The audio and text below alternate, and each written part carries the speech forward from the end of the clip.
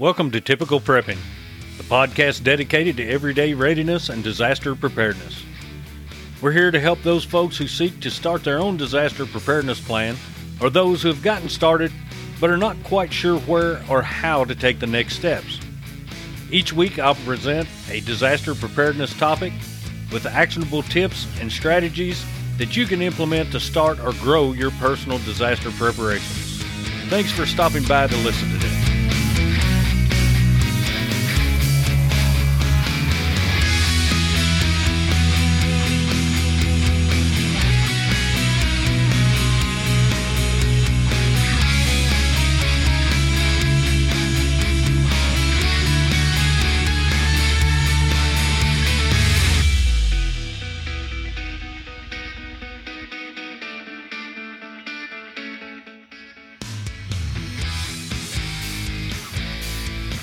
Hi, I'm Keith and welcome to Typical Prepping. In this episode, we'll talk about how you can prepare yourself and your family should you encounter a wildfire where you live or while traveling. Each year, an average of over 60,000 wildfires occur in the United States, burning millions of acres of forest and wildlands. The two primary ignition sources are lightning strikes, which make up 10% of wildfire causes, and 90% are attributed to humans. A wildfire is classified as human-caused and can begin via debris burning, campfires, arson, discarded smoking products, sparks from equipment in operation, arced power lines, and other means, according to the National Interagency Fire Center. On average, wildfires are responsible for the destruction of nearly 70 million acres of wildlands per year in the United States and cause an average of 339,000 deaths per year worldwide. Although most wildfires tend to take place in the western and southeastern United States, wildfires could happen anywhere. Today, we'll talk about how you can prepare your home and family for wildfires, and we'll also discuss the things that you need to know about wildfires and wildfire safety when traveling or while on vacation. When preparing for any disaster, the first thing we should have is a plan. Your plan should include shelter and evacuation plans, as well as your family emergency communication plan, copies or originals of important documents, as outlined in the Financial Disaster Plan, and an emergency kit either for the entire family or individual kits for each family member.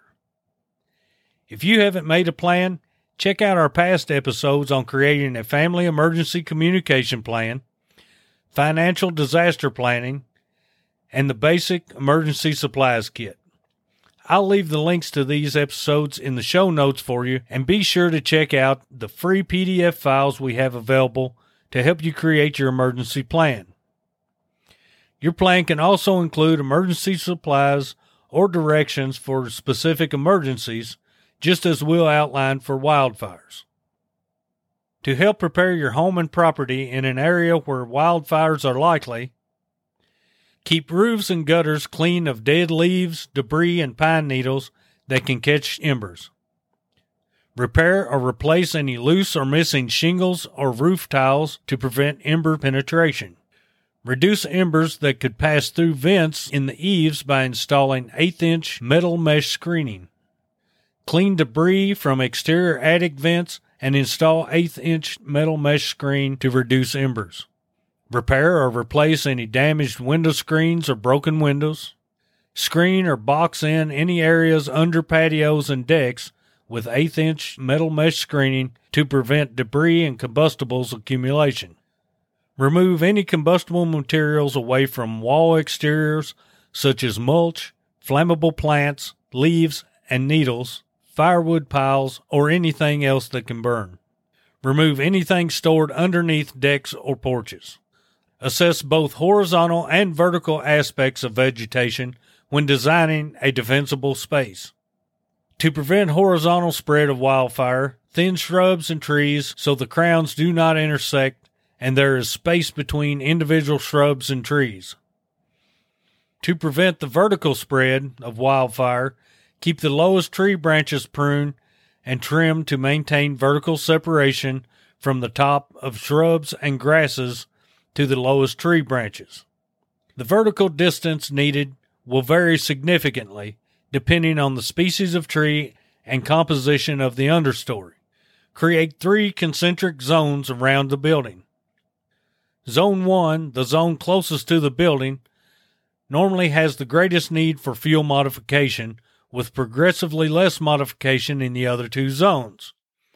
The higher the fire severity zone, the larger the concentric zone should be.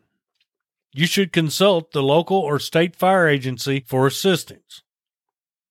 When creating the 3 zones, Zone 1, you should eliminate all combustible materials in Zone 1. This would be within 30 feet of the home, such as fire-prone vegetation, firewood stacks, combustible patio furniture, umbrellas, and dimension lumber decking.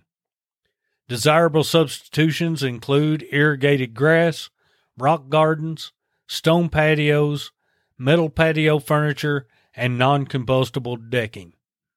Before fire season begins, remove combustible litter on roofs and gutters and trim tree branches that overhang the roof and chimney. In Zone 2, we want to ensure that Zone 2 includes only individual and well-spaced clumps of trees and shrubs and or a few islands of vegetation that are surrounded by areas with non-combustible materials. Use hardscape features such as driveways and paved or gravel walkways or patios to create fire breaks throughout the yard.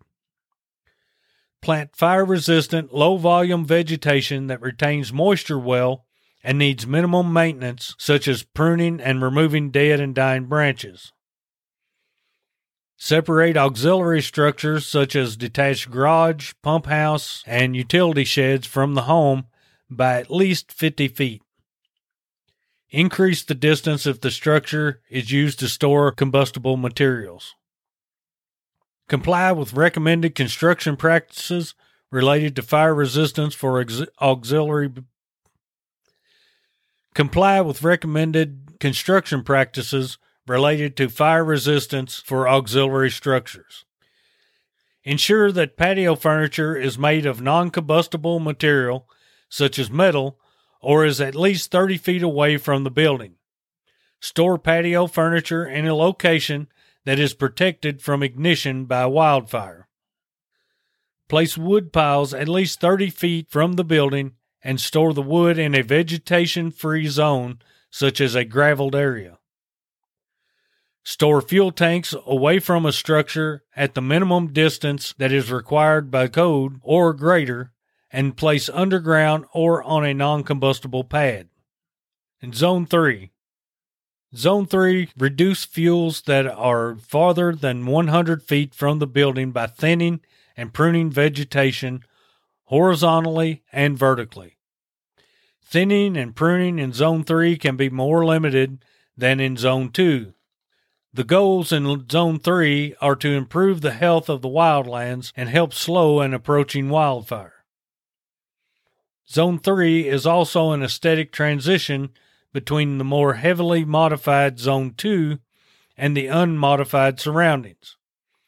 In other words, this should be an area that would be thinner than the thick wildlands around your property, creating an observable transition from wildlands to domesticated property.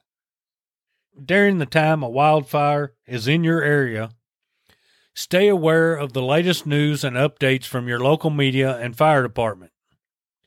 Get your family, home, and pets prepared to evacuate. Place your emergency supply kit and other valuables in your vehicle. Move patio or deck furniture, cushions, doormats, and potted plants in wooden containers, either indoors or as far away from the home, shed, and garage as possible. Close and protect your home's openings, including attic and basement doors and vents, windows, garage doors, and pet doors, to prevent embers from penetrating your home. Connect garden hoses and fill any pools, hot tubs, garbage cans, tubs, or other large containers with water.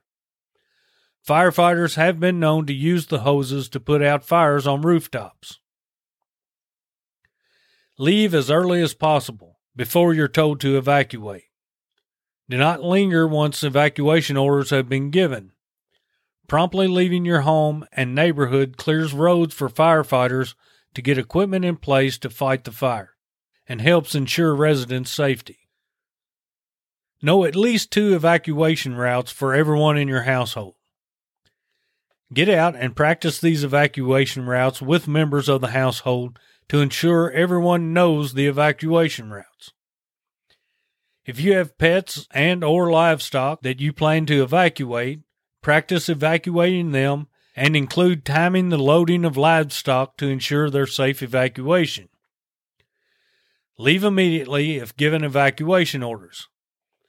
Ideally, you would evacuate before orders go out so that firefighters have time to get into place and have more of a safety cushion. If you're unable to evacuate and become trapped, call 911, but understand that it may be a while before responders can reach you. Turning on your lights can help them find you more quickly. Many people who perish in wildfires do so in vehicles. One reason is that they wait too long to evacuate, or they think their vehicle can move faster than a wildfire. However, wildfires can leapfrog and hopscotch obstacles. Another reason people die in vehicles is due to the conditions: debris on the road, poor visibility, high evacuee traffic, for example. However, if you find yourself driving or in a vehicle during a wildfire, turn on your headlights and hazard lights, roll up windows, drive slowly, use recirculated air from the air conditioner, close or block air vents, use dry material to cover your face and skin. Do not use wet material. Wet material can create steam because of the heat that may surround you, leading to steam burns. An N95 respirator can help to prevent smoke inhalation. FEMA does suggest getting training on the use of an N95 respirator. Listen to officials about when it's okay to return after a wildfire. If you attempt to go home before the all clear, you could end up dealing with smoldering ash, live embers, hot pockets that could spur another fire, and water that is unsafe to drink. When you do return, you're likely at high risk for inhaling unsafe dust particles. Get the debris and land around you wet, and wear NIOSH certified respirator dust masks such as the N95. Also, try to use social media or texting to communicate with loved ones.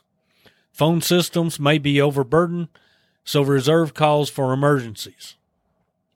Be mindful that you may be at an increased risk of flooding in the 5 years after the wildfire because these fires seriously change ground conditions. Mud flows and flash flooding could become more frequent, especially if the land has lost vegetation that will take a while to regrow. In fact, you may need to evacuate your home again due to floods or mudslides in the days, weeks, or months after you return home. Heed these orders and take out a flood insurance plan to further safeguard your property. Now let's talk a little bit about wildfire safety while you're traveling. The first obvious step is to stay informed about any fires burning in the area where you're traveling. Ideally, you'll avoid driving down back roads with fires burning nearby or heading into burning backcountry entirely. Follow these tips for traveling or vacationing in wildfire country. Before you go, check with public land management agencies for fire restrictions or area closures. Check out current National Park Service alerts. Plan ahead and prepare. Prepare a trip plan. Let someone else know where you're going. Sign in at the trailhead. Know your route and be sure to know how to get out. Check the forecast before you go. While recreating, Watch for sudden changes in the weather or changing weather conditions. For example, if you see or hear a thunderstorm approaching, consider leaving the area. If you use a campfire, make sure it is fully extinguished before leaving the area. Be sure it is cold to the touch. If you're using a portable stove, make sure the area is clear of grasses and other plants that could easily catch fire. Prevent stoves from tipping and starting a fire. During periods of high fire danger, consider alternatives to campfires, such as a propane camp stove. It may also be a great opportunity for some fantastic stargazing. Practice leave no trace principles. Pack out cigarette butts and burned materials from your camping area. If you see smoke, fire, or suspicious activities, note the location as best you can and report it to the authorities, or call 911. Do not attempt to contact suspicious people or try to put out a fire by yourself. If you see a wildland fire, report its location to authorities or call 911. Avoid traveling near it. Do not drive your car or ATV and park in tall, dry vegetation such as grass. The hot underside of the vehicle may start a fire. If you know you're vacationing in an area that is prone to wildfire during certain seasons, or if there are warnings the area is right for fire activity, have a contingency plan. Figure out where you can go if your park, forest, or resort is unavailable due to the proximity of the fire action. By planning ahead, you can salvage your vacation and help everyone stay safe. Well, folks, that's going to do it for this episode. If you'd like more information on preparing for wildfires, check out the links in the show notes for more information. Join me next week for another preparedness topic, and until then, stay safe and be prepared. If you enjoyed this podcast, please share it with your friends and family. Follow us on your favorite podcast platform and leave us a review on Apple Podcasts. This really helps the show and gets our message out to others looking to start or improve their prepping skills. If you found value in this content, feel free to leave me a donation at buymeacoffee.com/typicalprepping. Your donation helps with the production cost of the show so I can continue to bring you more amazing content. Also, follow us on Facebook, Twitter, Instagram, and Pinterest. If you're unable to access these links in the show notes on your favorite podcast platform, you can access them on our website at typicalprepping.com. Until next time, stay safe and be prepared.